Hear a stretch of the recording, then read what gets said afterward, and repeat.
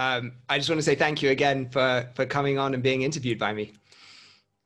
My pleasure. Yeah, so this is for anyone who doesn't know who we're speaking to, if they haven't gathered it from the video, from the title. I'm talking with David Allen, who is, I think, probably most famous for writing GTD. You were just explaining to me now that the books stacked up behind you are all the different translations of Getting Things Done. Is that right? Getting Things Done and Ready for Anything and Yep. Making It All Work and the new workbook and Getting Things Done for Teens. So wow. Those are all the Getting Things Done library of stuff so That's far. amazing. How many languages has it been translated into? Getting Things Done is in about 30 languages, I think. I think the new edition may be 28 languages, something like that. That's amazing. Yeah, I just reread the new edition. I think GTD is one of those books that a lot of people read once, but to really get the most of it, like all the best books, 7 Habits of Highly Effective People, whatever it is, you really have to read it 3, 4, 5 times. And every time I go back to it, I get new things out of it that I just wasn't ready for. We'll talk a bit about it later, but the horizons idea, the bigger picture thinking, when you get started, you're just so swamped in the initial like brain dump, and then you kind of have to read it a few more times. Also, I think the first thing that everyone does when they read GTD is implement GTD plus all of the great ideas they think are better from their productivity system. I don't know if that's something you see commonly. It's a common trait, yes. Yeah, so I did that. I jumped and I got all of the software and I implemented GTD, but I was like, I'll just make these tweaks because they'll be better. And it took me until the 3rd or 4th time that my system collapsed, and probably the 3rd time that I read the book, to just say to myself, why don't I just try and do exactly what David says in Getting Things Done, and we'll see what happens. And it was so much simpler. Well, there are a lot of miles on the tires before I wrote the book, so that was, as I say, it took me 20 years to figure out what I'd figured out, and that nobody else seems to have done it like that, and that it was bulletproof. Yeah. But there's thousands of hours one-on-one with some of the busiest and brightest people on the planet behind all of that. So, yeah. It was tested in the fires, a lot. So, yeah. Yeah, again, I think if you read all of the, if you read How to Win Friends and Influence People, if you read any of Covey's stuff, the books that, it's always intimidating when you read someone's amazing, I guess, a masterwork, but actually what you have to remember is what makes it a masterwork is all of that detail and context and all of those many thousands of hours of experience of knowing exactly what it is that goes wrong that go into it. So that definitely comes through in the stories in the book. Well, I'm not a ta-da kind of person.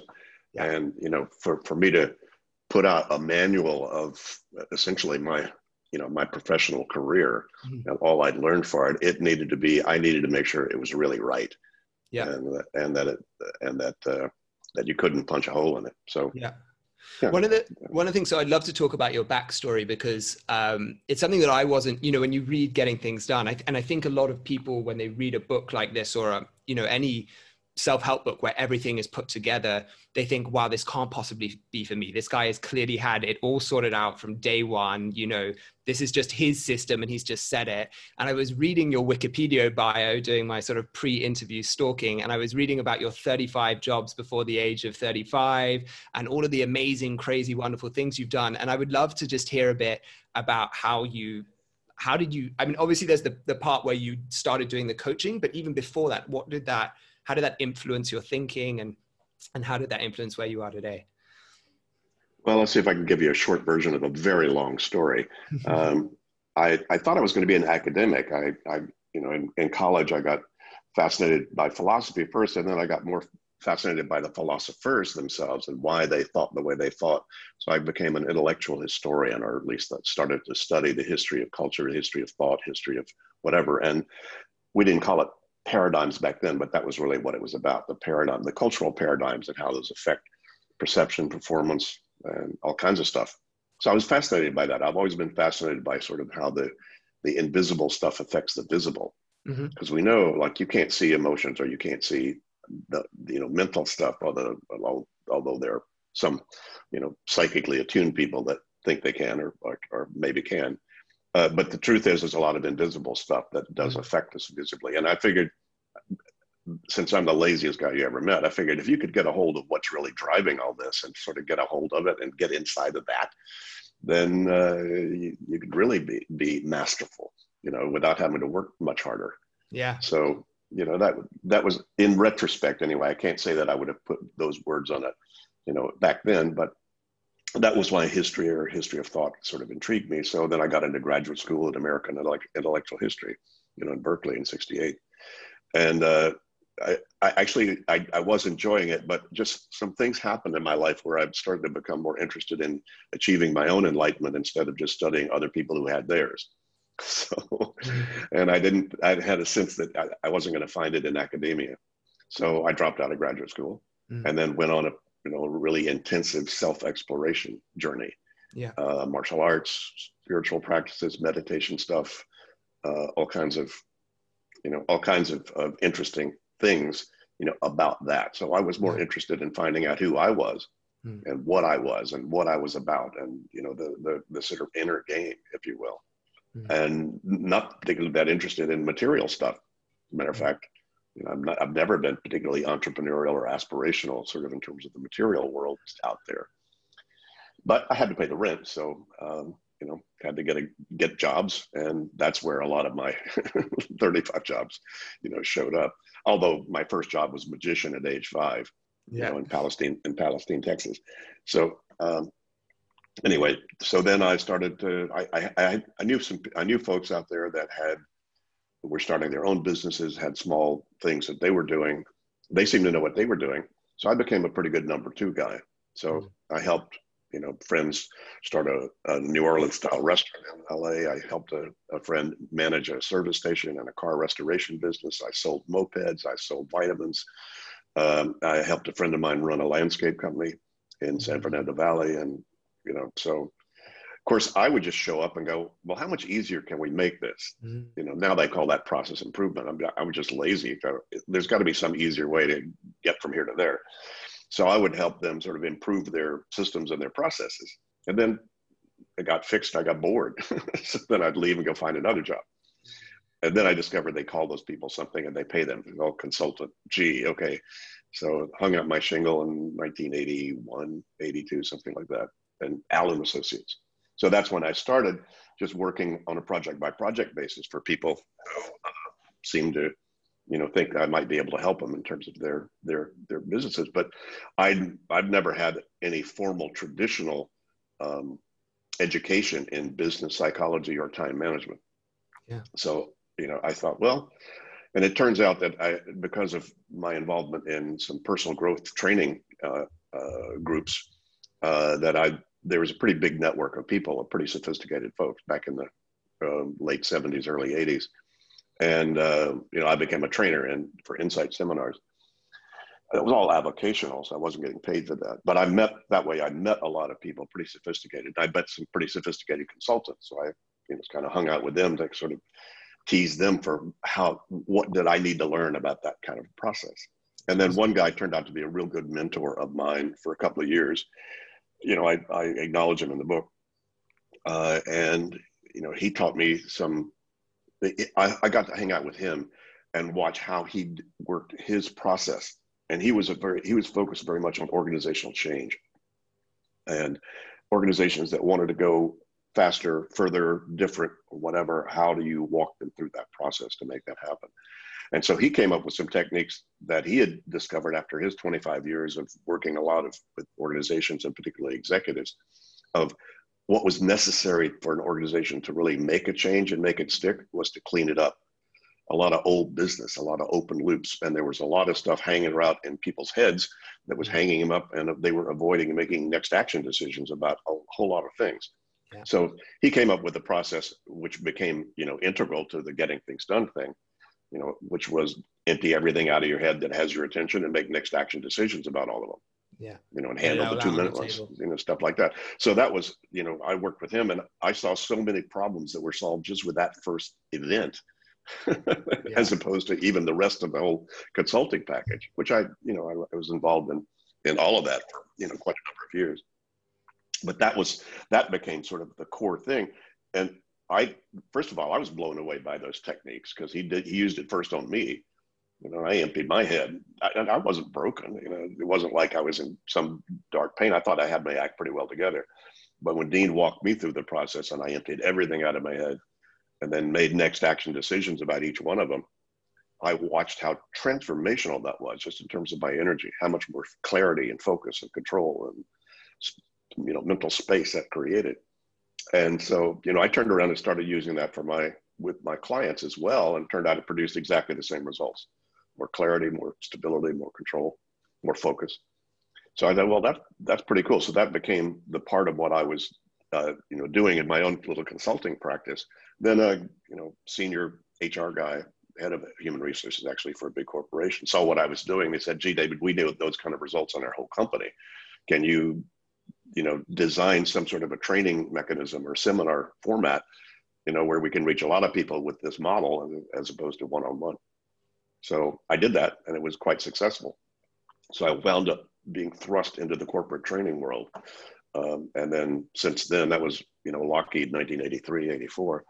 And, then from then on, until I published Getting Things Done, was thousands and thousands of people went through seminars that I was doing, but all by really referral based. I never did any marketing. All I did was pick up the phone, and sort of manage my own sort of boutique consulting and training practice. My consulting turned into a lot of coaching one-on-one with senior people in these companies. So that's where I got a lot of experience in this, refining, honing, and testing this methodology and making sure it was bulletproof. Yeah. So that's a short version of a very long story, Arthur. I think there's a lot of really cool lessons in there. I think I'm super interested. Maybe it's a conversation for another time, but I'm super interested. A lot of the time when I see people who are fascinated from a young age by how people work, there's often a reason behind that. There's something which like makes them click. And suddenly, when you have a very normal, very straightforward childhood and everything runs on the rails, you kind of never think to ask questions about why people think the way they do and what it is that's going on. Maybe it was your magic that was what kicked it off. I think I was watching something recently. They were saying, the thing about magicians is they were the first psychologists, right? They understand things about the way attention works and the way people see things in a way that us muggles don't understand, right?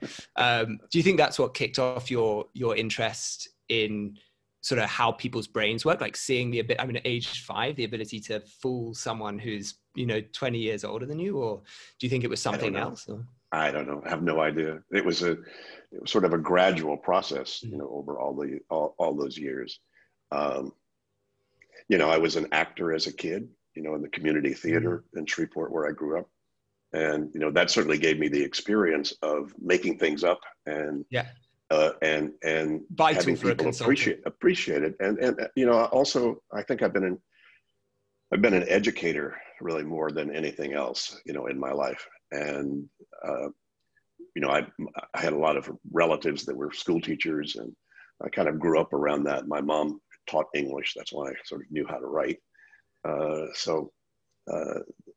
think that was in my DNA anyway, was that. Yeah. And also, I can remember when I was like 4 or 5 years old, a lot of kids want to be a fireman or a policeman or whatever I just wanted to be a horticulturist or a comedian, or both, because I love to grow flowers. And I started growing flowers when I was 4 or 5 years old, planting seeds and watching it grow. And then I also love to make people laugh, because I saw a lot of people in pain and a lot of people who were quite unhappy. And if I could make them laugh, it was a healing process. It looked like I sort of knew that instinctively. Yeah. So, I wound up kind of doing both of those over my life, in sort of strange little ways. Certainly not in any traditional form, but those were I think those were a lot of my drivers for that. And sort of understanding people, understanding myself, and then understanding, the dynamics of what is a human being and what do we do and how do we get free, really.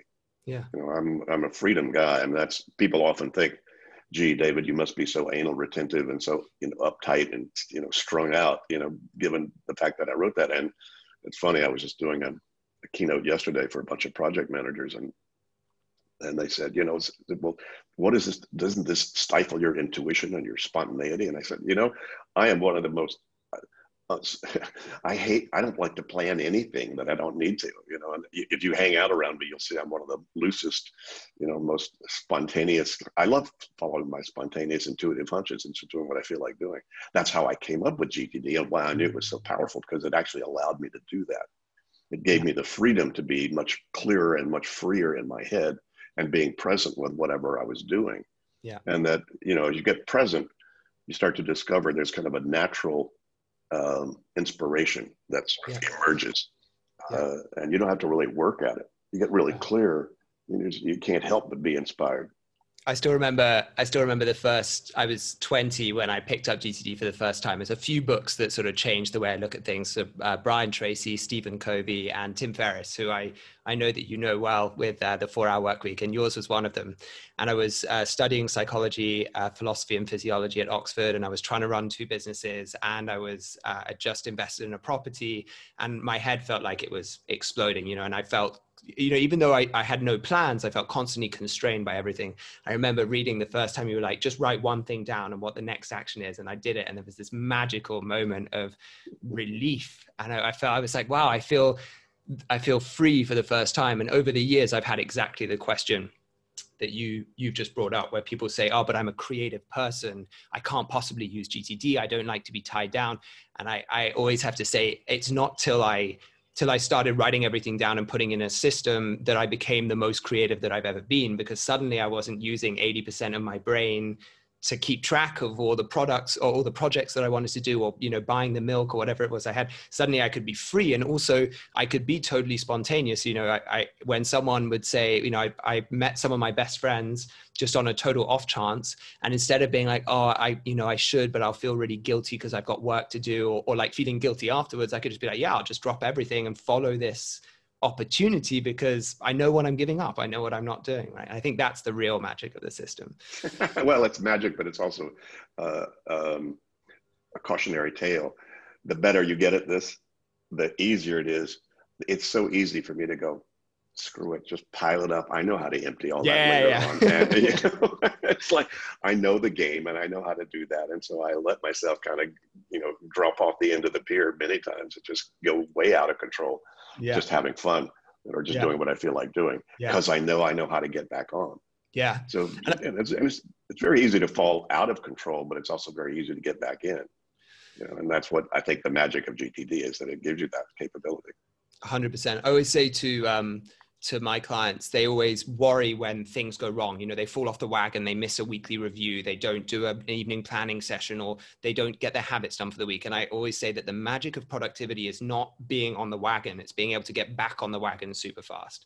You know, it's falling off. Like someone who looks like they've got it really together is actually constantly just falling off, but they're getting back on so quickly that, you know, balance is always like falling, but just constantly correcting, right? So that's how you walk. Real secret. Yeah, exactly. Yeah, you're constantly like when you run, you're just, you know, falling off balance forwards and just catching up the whole time. So, well, it's also why the people most attracted to GTD are the people who need it the least.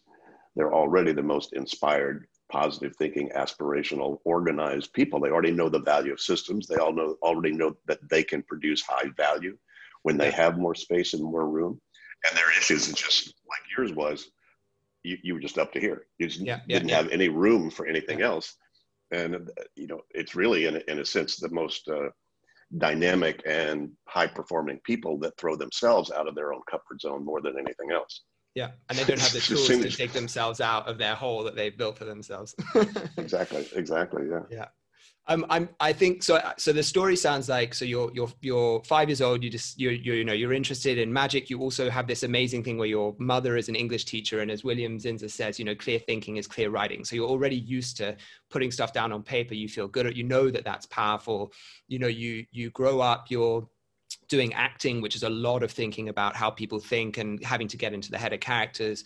You start reading about philosophy, which is, I've just summarized Apology, Plato's Apology. It's fascinating to get into people's head and understand the idea of examining your own life and why you believe what you believe.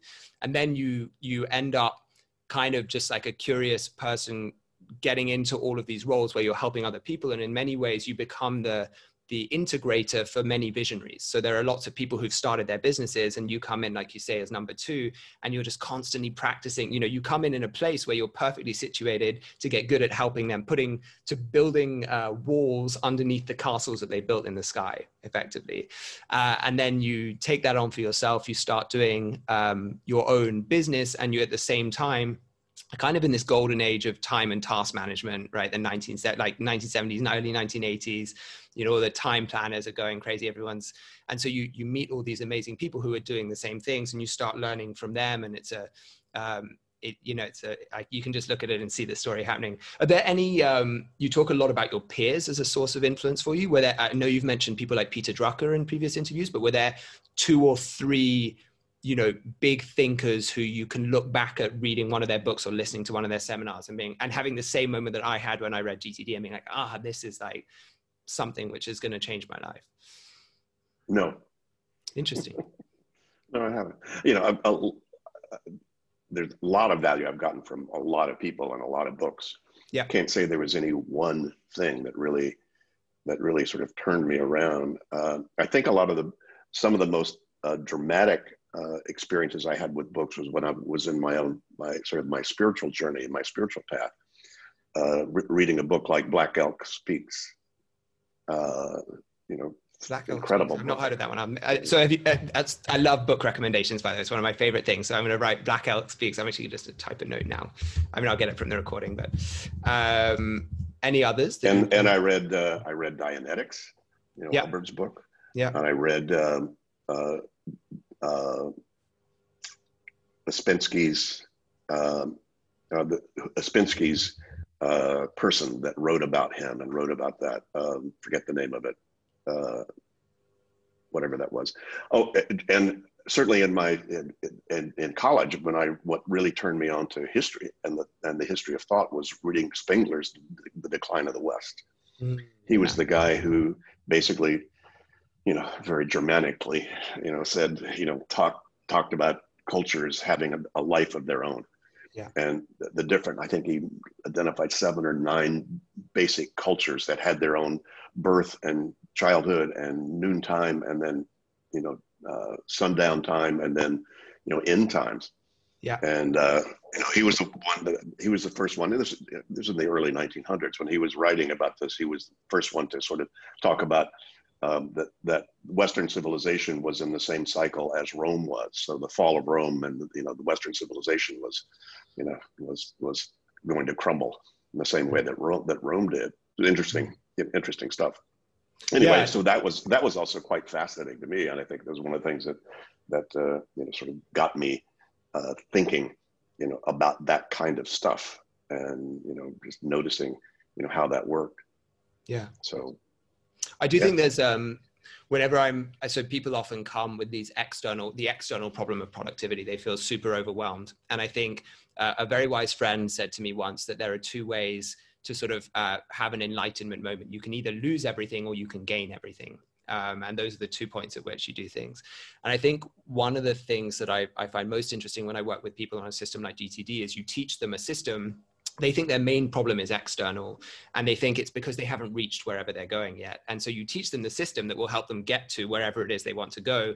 And then suddenly they realize that they're not, that it's not that they're not happier. I think there's certainly there's less anxiety, there's less stress, there's, better sleep. Your life definitely, you have better outcomes, but you suddenly realize that there's this inner journey that you have to go on as well, of just realizing that if there wasn't a cognitive dissonance between where you are now and some place that you want to be, it's not that there always will. You don't have to feel it as a stressful experience, but you always have to have that there, because otherwise, there are always problems to solve. That's part of being human, right? That's what makes being human so interesting.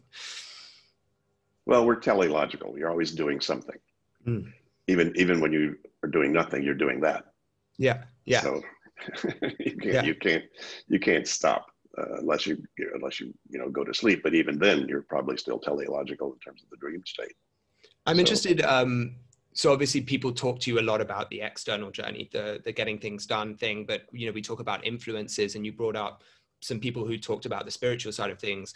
Have you found that those are 2 separate journeys, or have you found that they have influenced each other in some way, or you know, did you find that you also end up going on an internal journey with some of your clients when you're teaching them about GTD? You know, is there more to it than just the systems and processes? Or?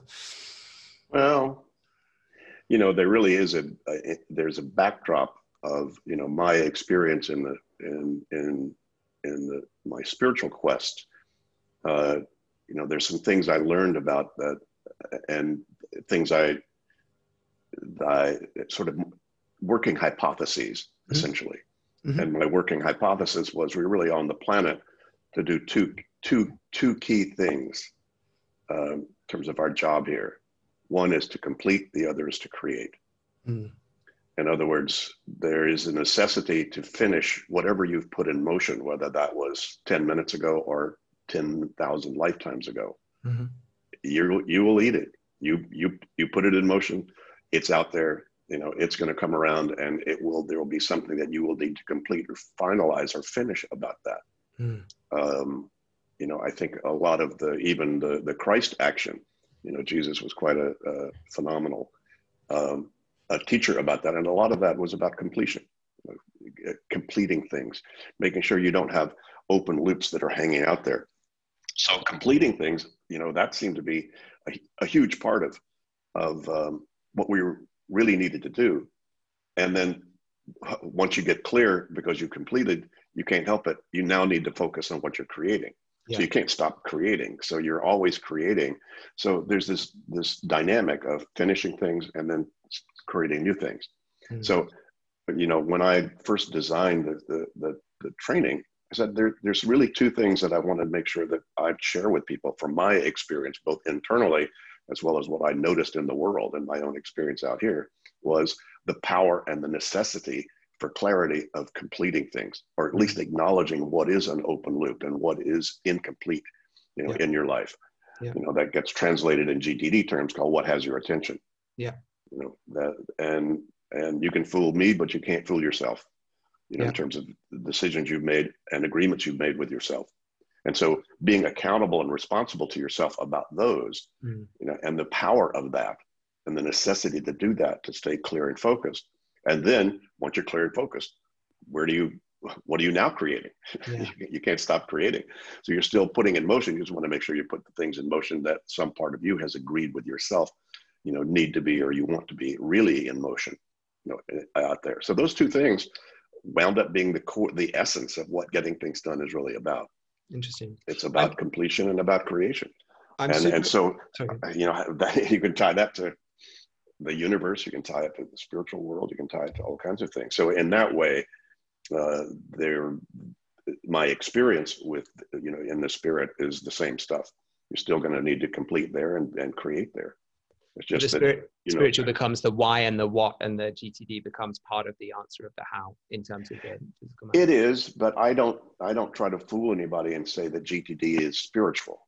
Yeah, no. It allows you, if you're on a path of exploring the spirit or yourself, it makes that easier to do, because it reduces the distractions out there and allows you to get, you know, clearer about that stuff. But it's not necessary. All I have to do is take a 15-year-old or a 9-year-old and say, what's that piece of paper doing in your pack? What do you think you need to do about it? Yeah. And instead of them being the victim to that note that they really need to get to mom to sign, you know, that they've forgotten about, they now are in the driver's seat of their life with it. Yeah. And they're now appropriately engaged with it. So appropriate engagement, I think, is true on any level. You know, Are you appropriately engaged with, you know, whatever, and then you can name whatever that is. So the neat thing about it is that, you know, there's nothing in GTD that hurts. As I say, we say it's not like running with scissors. Yeah. You know, anything you do to get more stuff out of your head, because your head wasn't designed to remember, remind, prioritize, or manage more than 4 things before you start to lose cognitive abilities. And so there is one catch though. The downside I often see with people is sometimes you can be in denial about how much stuff there is to complete in your life, because in some ways you know if you think of the human brain as like someone with a flashlight, you know, and they're moving around a room and the room is full of stuff, you know, in some ways it can be a blessing in disguise to only be able to see the little bit of the light that's being lit up, right? And I often see people put everything down on paper on GTD, and they spend 6 hours, 7 hours, they get it all out. And then they go, oh my gosh, how have I got all this stuff? I mean, that must be something you're familiar with. Sure. Well, in our experience, usually, doing coaching for years with, hundreds and hundreds and hundreds of people, the typical mid to senior level professional, it takes 1 to 6 hours just to gather all that, not to organize it, not to prioritize it, just to identify what's got their attention. Because to your point, you can only remember one at a time. Yeah. So you don't know how many are lying under the rock until you start to roll the rock over and go, oh my God, look at all that stuff. Yeah. I just met a guy yesterday, a big champion of my stuff. And his comment was it took him 3 days. Yeah. I think especially if you don't obey the 2-minute rule and you start getting into the, your famous 2-minute rule is much easier to talk about than it is to actually be disciplined about. And I find that often people get into it and then, they find something, they go off and do a 10-minute, errand and then a 20-minute, and then it can take 3 days to get everything down on paper because you're doing as well as collecting, right? So. Sure. And that's, that's one of the things that this method that GTD did was, illuminate the difference between collecting and organizing. Yeah. Most people don't have that distinction, and that's what causes a lot of the ambiguity and weirdness. And so those are two very different things, different tools, and and different processes. Yeah. That to do that. So. Yeah, so that's, I think, one of the important distinctions that people who really get GTD understand, the difference between those two things. Yeah, so hard to do. And I see it with people when they're going through their email inboxes as well, the difference between sorting things into an action folder and a waiting folder and replying to emails, to really obey the 2-minute rule. I always say to people that a good rule of thumb is if you couldn't reply with an emoji or a string of emojis, it's probably not a 2-minute reply, unless you're just forwarding it to someone, because otherwise it's so easy to get like 5, 10, 15 minutes into. So something I'm super interested in is, we talked a lot about the idea of completion and creation, right? And so what I see happens with a lot of people when they implement GTD, when they do it well, when they first implement it, is if this is their life, the full and they're back to back, they have 300 hours of stuff scheduled every week. They implement GTD, they get it going, they get it running smoothly, and what happens? It kind of like compresses everything to this. And this is this like amazing one. This feels great because it's out of your head, and 2, you have this amazing creative space then where you're like, wow, I can actually take on more projects. I feel comfortable saying yes to this, or I can, actually take the weekend off and I don't feel worried about stuff. But what I've seen happen a lot of the time is, and what happened to me actually early on, is I basically just ended up, then the space that I created ended up just filling up with more and more things, because you become the kind of person who has a reputation for being able to complete stuff. People then give you their stuff to complete. And so what you end up doing is you end up being twice as efficient, or 3 or 4 or 5 times as efficient, but you're still just as busy. And that's when people, I think, have their first, or it's when I had my first disillusionment with the system, when I was like, wow, this was amazing for 3 weeks, and now I'm just doing 3 times as much stuff, 3 times as efficiently. So what do you, I mean, you must have seen that a lot as well. Is that a common mistake that you see people making? And how do you talk to people about that? How do you coach them through that? It's a pretty common syndrome for people who really get inspired with GTD. And to your point, they get inspired to take on more and more and more and more stuff. At some point, usually it takes a year or 2. If you got that point in 3 weeks, that was fast. But usually then they go, wait a minute, I'm burning out. That's not what GTD is really about. And that's really true. So, my only coaching to them is great. I couldn't have told you that. There's only one way you're going to find that out. You'll experience that, right? And then at a certain point, you'll come up with a balance, usually internally, with how much stuff you're willing to commit to and to take on. But one of my sayings is, the better you get, the better you better get. For in a sense, for not only that you're going to be giving yourself more sophisticated and complex things to do, but you also need to get better at the triage. Yeah. And saying, someday maybe is a good list to have. Yeah, that's the killer list. If you don't have a good someday maybe list, then it's like like one of those cartoon hose pipes where someone stands on the end and it just starts People come to me, they go, Arthur, I've got 70 projects. And I'm like, what, have you moved anything to your someday maybe list? And they often, that's where the block is, or one of the places. Sure. No, the someday maybe list is kind of a big sleeper, you know, in the system. And a lot of people, because they don't trust the someday maybe list, because they think, well, it's kind of a throwaway. It's not. Then they don't put things on there that they really are interested in doing at some point. And so then they fill up all their other lists with those things that they're really don't have the bandwidth to manage or to deal with. Yeah. So, yeah. 100%. I find people, especially things like reading, where people get forwarded interesting presentations or PDFs or ebooks or whatever it is, and they don't want to put it in there someday maybe because they're worried that they'll never get around to it, and so they keep it in their action folder. And then before you know what's happened, you have like an action folder that's full of stuff that needs doing, but also is just a someday maybe folder. And people then stop using the action folder, and then they're back to square one with the inbox. And so pretty easy to go numb. To your 100%. lists. Yeah. I would love to talk about the weekly review in a minute. I really liked your point about the better you get, the better you better get.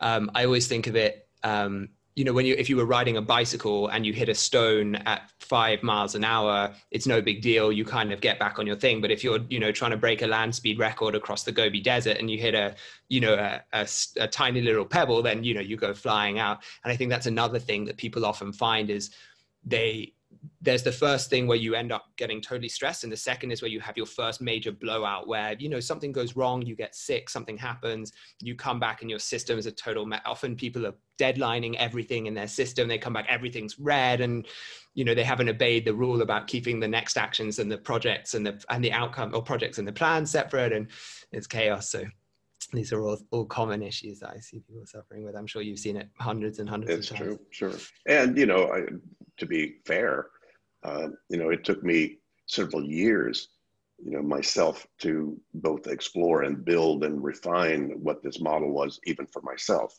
Yeah. So, you know, I understand it kind of, you know, you're swallowing a big pill all at once. Yeah. You know? Yeah. And you can pretty easy to run the rails.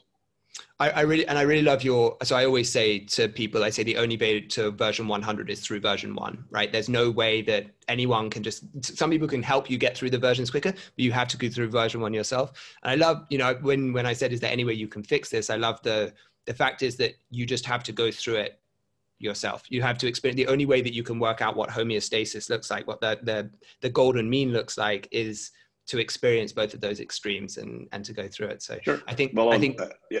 Go ahead. Yeah, and in a very simple way, it's like trying to explain what GTD is like to somebody before they actually start to do it. It's like trying to explain trying to describe what chocolate tastes like if they never tasted it. Yeah.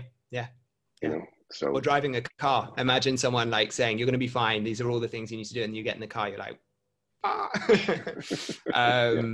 Yeah, 100%. So I'm curious. So one of the things which I also struggled with when this is years and years in. So I built the system, and I ended up having this thing where I actually ended up, my short-term goals that I'd been aiming towards ended up disappearing.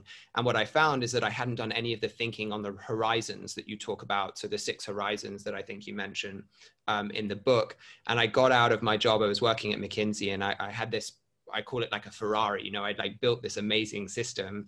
And I was like, I don't know where to point it anymore. And when you don't know where to point it, and even when I was at McKinsey, with hindsight, it would have been helpful to have that because it would have helped me triage better. You know, how do you say no when you don't have a BATNA, right? When you don't have a best alternative to a negotiated agreement. So if someone says, hey, can you do this piece of work? And your choice is do the piece of work or don't do it, you know, you're going to do it. But if your choice is don't do the piece of work or spend time with your family or your loved ones or whatever it is, some other goal that you're excited about. So I'm super curious to know, I know you say in the book you should do those, and people can read this in the summary and also in your book, but there's the 6 or 5 levels or 5 horizons that you talk about. But how do you, on a day-to-day basis or a week-to-week basis, how often are you reviewing those? How do you build those into the actual workflow so that you're saying no to the right things and getting better at not letting this happen where you end up filling up with everything? I don't have a system for that, other than paying attention to what has my attention. And what do I need to do to get that off my mind? And many times it's been, you know, I'm just kind of happening fast to catch up with the visions that I've had. Yeah. You know, and completing a lot of that. And I only need to rethink it if there's a reason to rethink it. You know, and again, I spent, I'll be 75 in a couple of months. So, I got a lot of miles on my tires where I've done a lot of that kind of work over the years to help clarify that, get clear about what I wanted, writing out my ideal scenes. Catherine, my wife and I still write out ideal scenes. We're looking for some property right now and, sitting down and, okay, what would our ideal really be and what would it look like? Yeah. And so, thinking about those kinds of things, it just became part of my cognitive style. Yeah. I learned about affirmations back in 1979, 1980, the power of affirmations, and I've used those ever since. How many years is that? What, 40 years? Yeah. So I've had a set of affirmations and just thinking affirmationally, after a while, and that just became, hey, how would I like to feel this afternoon? How would I like to feel at the end of this keynote speech? How would I like to, the first thing I wrote when I wrote Getting Things Done were the reviews, right? So when you say the reviews, you mean? I wrote the ideal reviews of the book. Oh, got you. Yeah. Okay. Yeah. You did that after or before you started? Before. Yeah. Before I started. I love that. That's the first thing I did. And the bad news about that was it raised the bar so high, the first draft didn't work. And so I just threw away that took a year to write the first draft and it didn't cut it. That's so interesting. And I just threw it away and started again. Took another year to write the first draft again.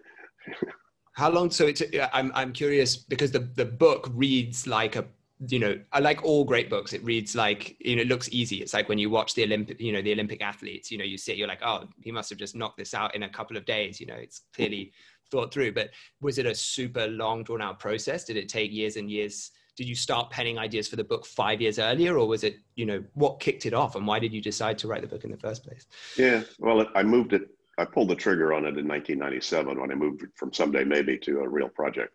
Yeah, I'll write the book. I just had some good advisors say, David, come on, it's time for you to write the manual. And so I said, okay, how do I do that? So it took a year to figure out how do you do that, and basically I read 3 or 4 books about how do you sell a book, how do you do that? Do you get an agent? Do you go right to a publisher? What is it? And I got some good advice from people in the industry, and wound up getting a great agent and writing it's a pretty strenuous process to write a business plan for the book, because publishers just don't do this stuff on a whim. And I didn't even think much about self-publishing. I think that was a possibility back then, but if the topic was good enough that a big publisher, would potentially like it or buy into it, then, you can't beat that in terms of, sure, the reach in terms of what it would do. And so anyway, that took a year to get the deal, to write the outline for the book, and to, grab some of the, and by that time I'd accumulated quite a bit of the content for that. But then it took the next year to write the first draft, and as I said, it didn't work. Yeah. Oh damn, so I just started again, and then it took another year to write the next draft, and then it took the fourth year was finally to get the title for the book. Man, I got about 800 used titles. I'll sell you real cheap. That was like, wow, what do you title this thing? What was the second? Have you got a second best title, or second or third best title off the top of your head? we actually played with the Zen and the Art of In-Basket Maintenance. But that was a little too cheesy. So I don't remember what all the stuff was that we came up with, but we were targeting it back then. And then it wound up, getting published first week of 2001. Wow!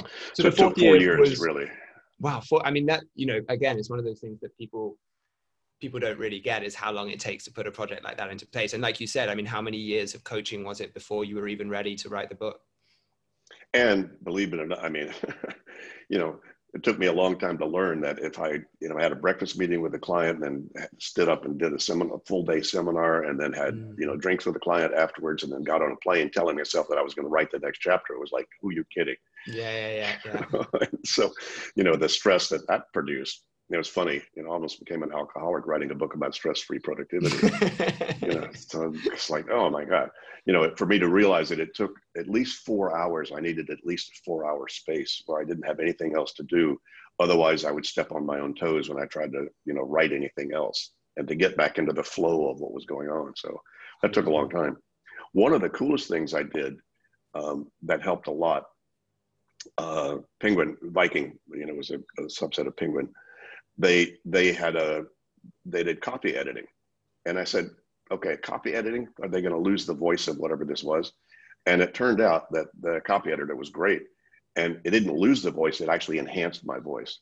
As I say, it's like she gave it a bath, because, I wound up saying something that took like 25 words to say, and then she shrunk it down to about 12 words that said what I was trying to say better than I was trying to say it. Yeah. So I got so enthralled by that. What I did was I retyped the whole book with the copy edits so that I could learn to think like a copy editor. And that has made a difference ever since in terms of my writing. That's so interesting. There's a lot of people who recommend that as some great copywriting courses, and in fact, most copywriting mentors, they talk about, and even William Zinser, he talks about finding beautiful passages that you love and just copying them out by hand as an amazing way to strengthen your writing. And I imagine when it's your own thinking that's been strengthened, you just then internalize all those sound bites and you're able to communicate them much more succinctly than maybe was possible before. It mostly, it expanded by shrinking. Yeah. In other words, it's a funny thing, because even in all the seminars and training that I've done, that every time I try to make it shorter, it gets longer. Yeah. Because when you make it shorter, you get more to the essence. And once you tap into the essence, it just expands your creativity like crazy. About that. So I think there's a physics thing, the more you compress it, the more power it gets, in a way. So learning to write in a compressed way, is there an easier, faster, simpler way to say what I'm trying to say? Yeah. Because I can get wordy and mental and as well as anybody, about that if I don't watch it. Yeah. And it's really nice to coach myself in that way, that kind of stuff. It took me, I think, at least 10 years to reverse the damage that college did to me, where my tutor would say, I want a 3,000 word essay on this. And I would turn 3 bullet points into 3,000 words and be super pleased with myself. And because it was academics, I'd get a great mark for it. And then when I went out into the real world, people were like, no, you need to do the opposite. How can you turn 3,000 words into 3 bullets and then write another 30 bullets? And I was like, but so I share your pain. I know what that's like. Omit needless words, as the old adage goes. I'm conscious of time, and I want to ask, there's 1,000 things I want to ask, but I want to ask one specific question, because I know people will kill me if I don't ask it, which is there's a great meme out there of a guy who he finds a treasure chest. I don't know if you've seen it. And he's like, this is it. This is the answer to why GTD keeps failing me. And then he opens the scroll and it says, you keep missing your weekly review. And that's like the essence of why most people fall off the wagon. They just, if you don't do the weekly review, you don't trust the system. If you don't trust the system falls apart. But for so many people, they're like, oh man, I tried to do my weekly review. It took me 2 days. I tried to do my weekly review. It took me 1 day. I'm sure you've seen that a lot. Do you have any advice, or B, have any tricks for reducing the load of the weekly review so it's not such a beast at the end of each week? Well, the more regularly you do it, the faster you get at doing it. Yeah. So just practice. Because, and the more also that you just work to practice during the week, you don't let a lot of dross sort of mount up on you. Yeah. And a lot of people are trying to use the weekly review as a way to clean up their email. And, a good friend of mine cleans up everything and gets all his in baskets to 0 on Thursday night, so that Friday morning when he does his weekly review, it's a real review, not just catch up. Yeah. So those are some of the tricks. And, having at the same time in the same place, there's a part of us that loves habits in that way. I've got good classical music that I turn on to Spotify, and when I'm doing the weekly review, not very loud, but it's kind of Baroque, stuff in the background, Vivaldi and things like that. And that kind of gets me into that modality. It gets me into sort of executive thinking about myself. And the weekly review is a very creative, as you know, it's a very creative time. It's not just a static, catch up. And a lot of people try to do that, and therefore it's not that inspiring to them, and so they let it slide. Yeah. But again, you can't let it slide. You know, I like to use the analogy that if you like any particular sport, any particular team sport, like soccer, for instance, you know, or football as they call it over here. So, you know, how much of the week do you think they spend preparing and reviewing and getting ready for their work? You know, try 5 days out of 6. Yeah. Right. And most people won't even spend 5 minutes a day trying to get their day together. Yeah. So how much time do you think it's worth? And by the way, if you did nothing but review for 7 hours, your 8th hour is going to be hot. Yeah. Right. Yeah. You know, as opposed to just being busy, you know, out there. So the weekly review is, it, you know, well, you know, the late great Peter Drucker would tell everybody, it's like your biggest job is defining what your work is. Yeah. And it takes time to define your work. Yeah. You know, it takes an hour a day just to define the work that's coming at you. Yeah. Both internally generated and externally, you know, received. And then it's going to take at least a couple of hours a week to define your work from a little higher level and altitude and perspective. Yeah.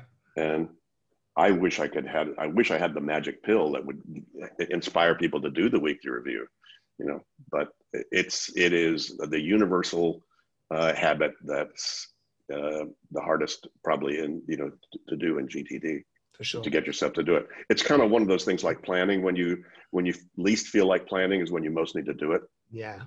And when you least feel like you have time to do the weekly review is when you absolutely should be doing it. Yeah. You know, so it's kind of one of those little paradoxical things. So that's so interesting. So I had 3 main things. The first is practice. If you do it lots, you just get better at it. The second is interspersing little clearing sessions, either before, like as a big chunk, but basically before the weekly review, so that it's not 6 days of stuff, then you spend the whole, you know, we put everything on one day clearing it out. And then the third one has totally gone out of my head, which was create a context. You know, yeah, so I think the context, but I think also actually the mindset around it, which is that I think a lot of people see the weekly review as some like extra thing they have to do in their week instead of an integral part of their week. You know, some people will be like, okay, well, I already had 5 days worth of stuff. Now, how do I have to do the weekly review on day 6 when actually the weekly review is probably day 1 of day 5. And even if you lose 1 day of work, because you've planned your stuff, the other 4 days are going to be much more effective than if you didn't do it. So it's a shift in mindset towards planning as a useful, essential part of execution rather than simply a nice added bonus that they don't have to do. Well said. I think the cue on the habits is you know, same time, same place is definitely key. I often recommend to my clients, so I add a what I call an end of work shutdown, which is kind of like a mini clearing of your inboxes where you just prioritize your major inboxes, and at the end of each day before you do your evening planning, or I do mine at 12 o'clock because that's when I finish work. I just get through as many of those inboxes as I can. You know, I set a time limit of 30 minutes and I just go through as much as I can. And what I find is that that's the difference between my weekly review taking 6 hours when I do it, or it taking 2 hours and being mostly about exciting planning for next week and not so much about, you know, clearing inboxes and moving stuff and, you know, moving boxes. Indeed. But yeah, that's really, really helpful.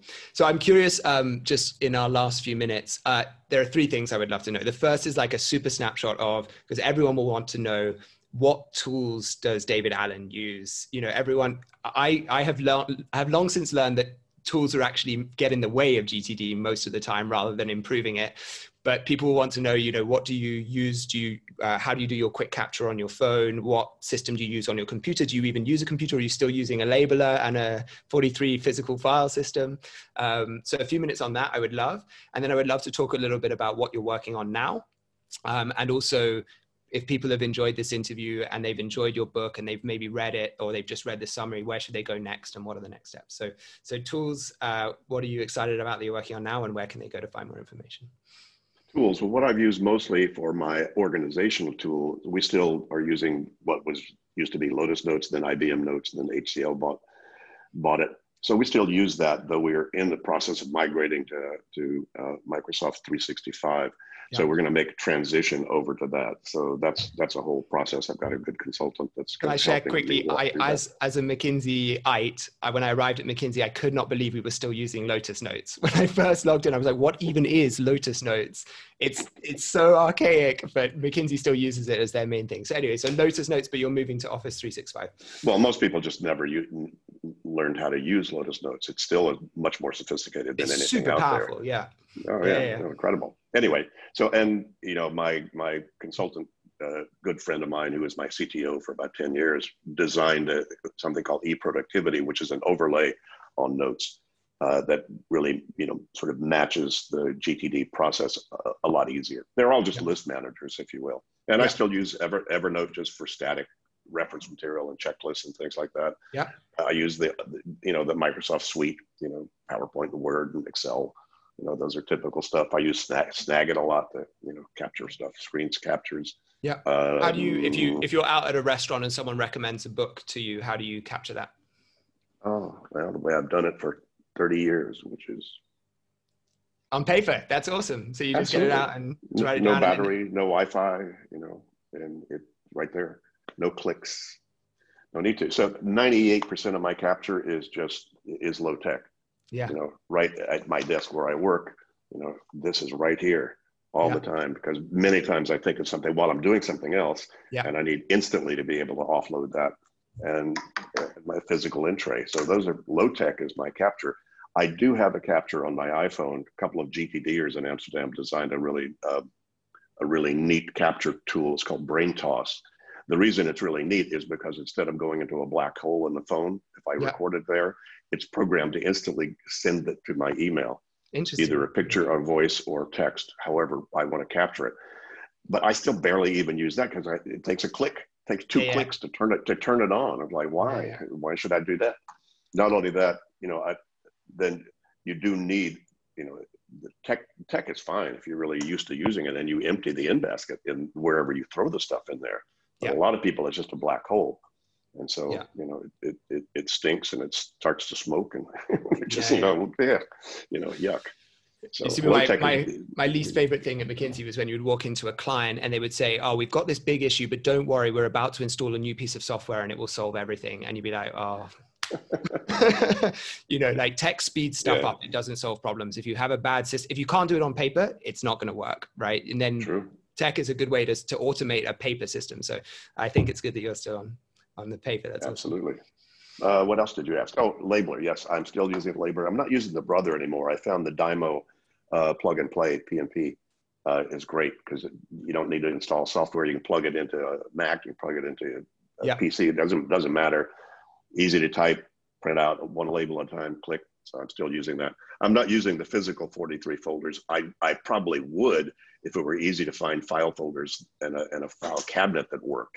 But in Europe, it's awful. You can't find anything like that. Yeah. So I built that in. I use the tickler function I use in the eProductivity that Eric designed for me. So I just put stuff in there and it just has a date stamp on it. But I also can see all of that stuff coming toward me. If I want to open up my tickler file, I'll see it all. So it's not like I only see it on some future date.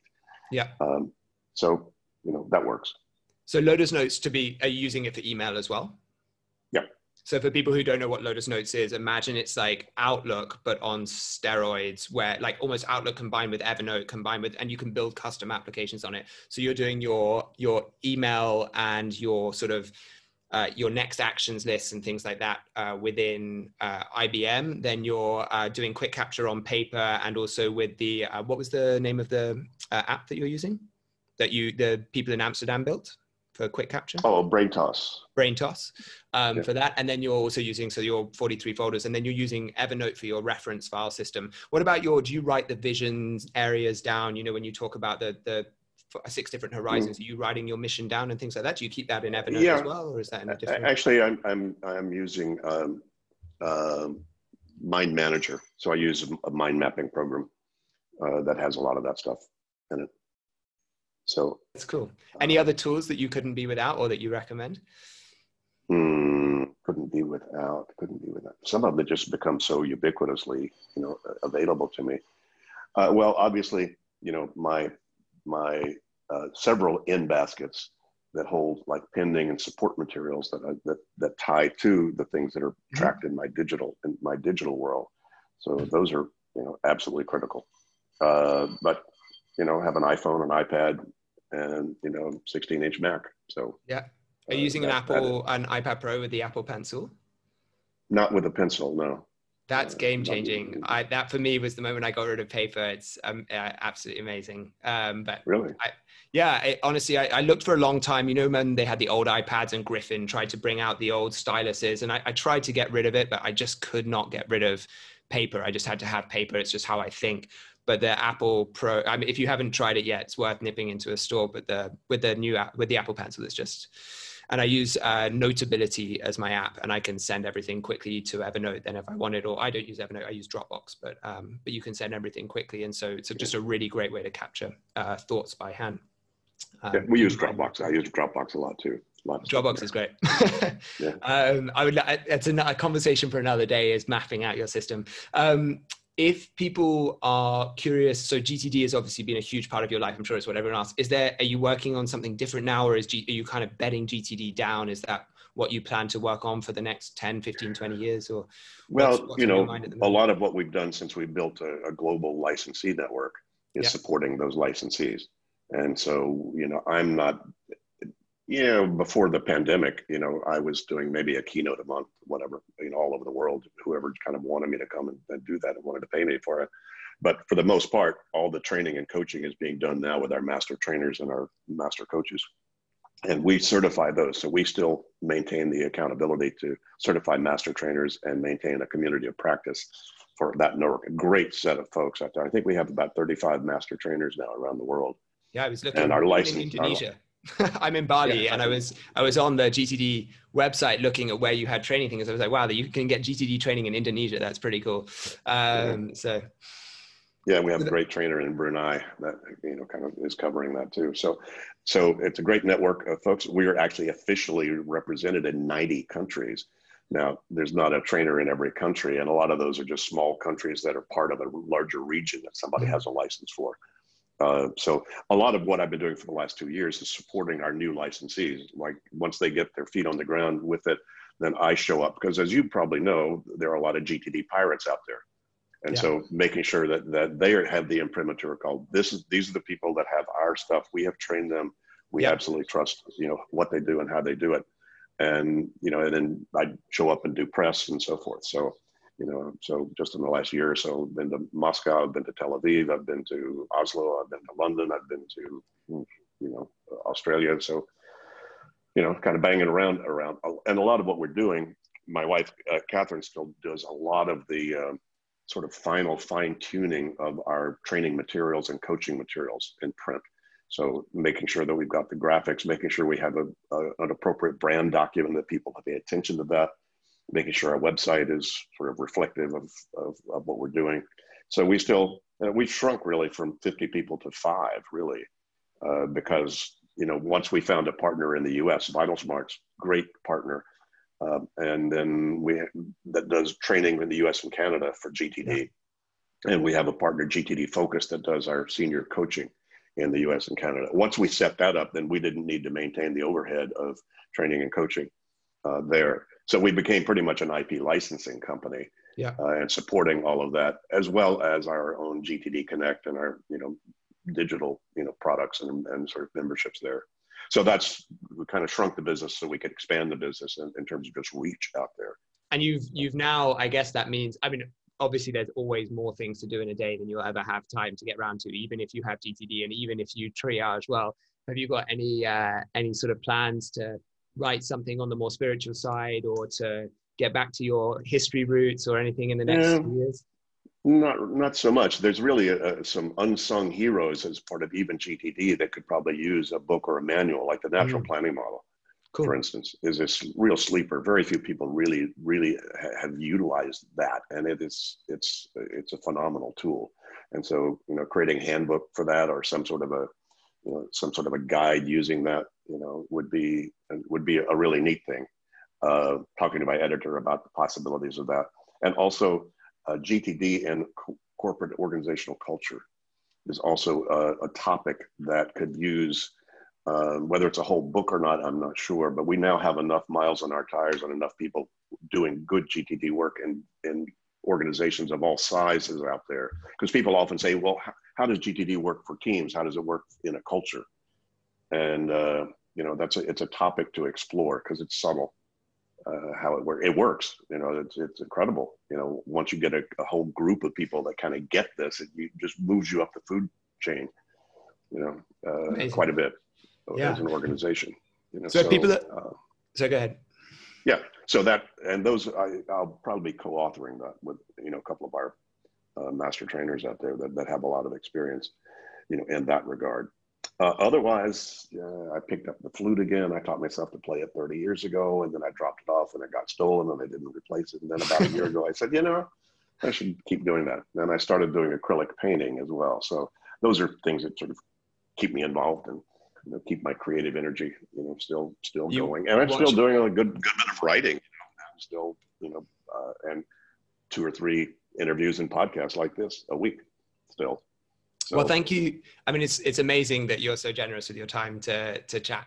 I mean, it's been such an honor to get to talk to you. You know, like I said, before we started recording, I sent a message out to my email subscribers and I said, you know, David's has agreed to do a podcast, an interview, and more than at least one of them came back with the words living legend in it. And I was inundated with questions, and, you know, people who've found your work have a very similar experience to me, where for them it was, for a lot of people, it's a watershed moment in their careers, in their lives, and has impacts then not just on their work, but through how they, you know, how their relationships work and how they feel about themselves and how they perceive themselves as someone who is productive, or, you know, even their ability to think of themselves as creative people. A lot of people who get so bogged down in the doing stuff suddenly get it all sorted out and they're like, wow, now I can be a creative person. And so I think it's an amazing thing that you've created, and it's helped millions of people. So, well, thanks. Yay. I've been very graced to have stumbled upon something. You know, I paid my dues. It took me a long time to try to figure out what I was going to do in my life and work. And so wonderful to have come across something that doesn't hurt, improves anybody's condition, no matter how much of it they use, and you know, and improves the planet. You know, and our mission and my mission is to create a world where there are no problems, only projects.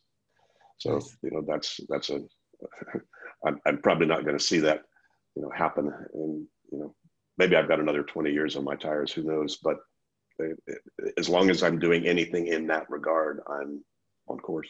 I love that. It's a very clear mission, and also a very powerful one, I think, and something that other people can get behind. So if people are excited by what they've heard today, if they've read your book, if they're big fans like me, if they're interested in some of the next projects that you're talking about, I think the natural planning models, and one of those amazing gold nuggets that you probably only get the second or third time you read the book, you know, you realize how important, where should they go? What's the best way for them to, I guess there's the GTD organization, and then there's you personally. What are the 2 ways they should find you? Yeah, well, the GTD organization and me, basically just go to gettingthingsdone.com. That's our website.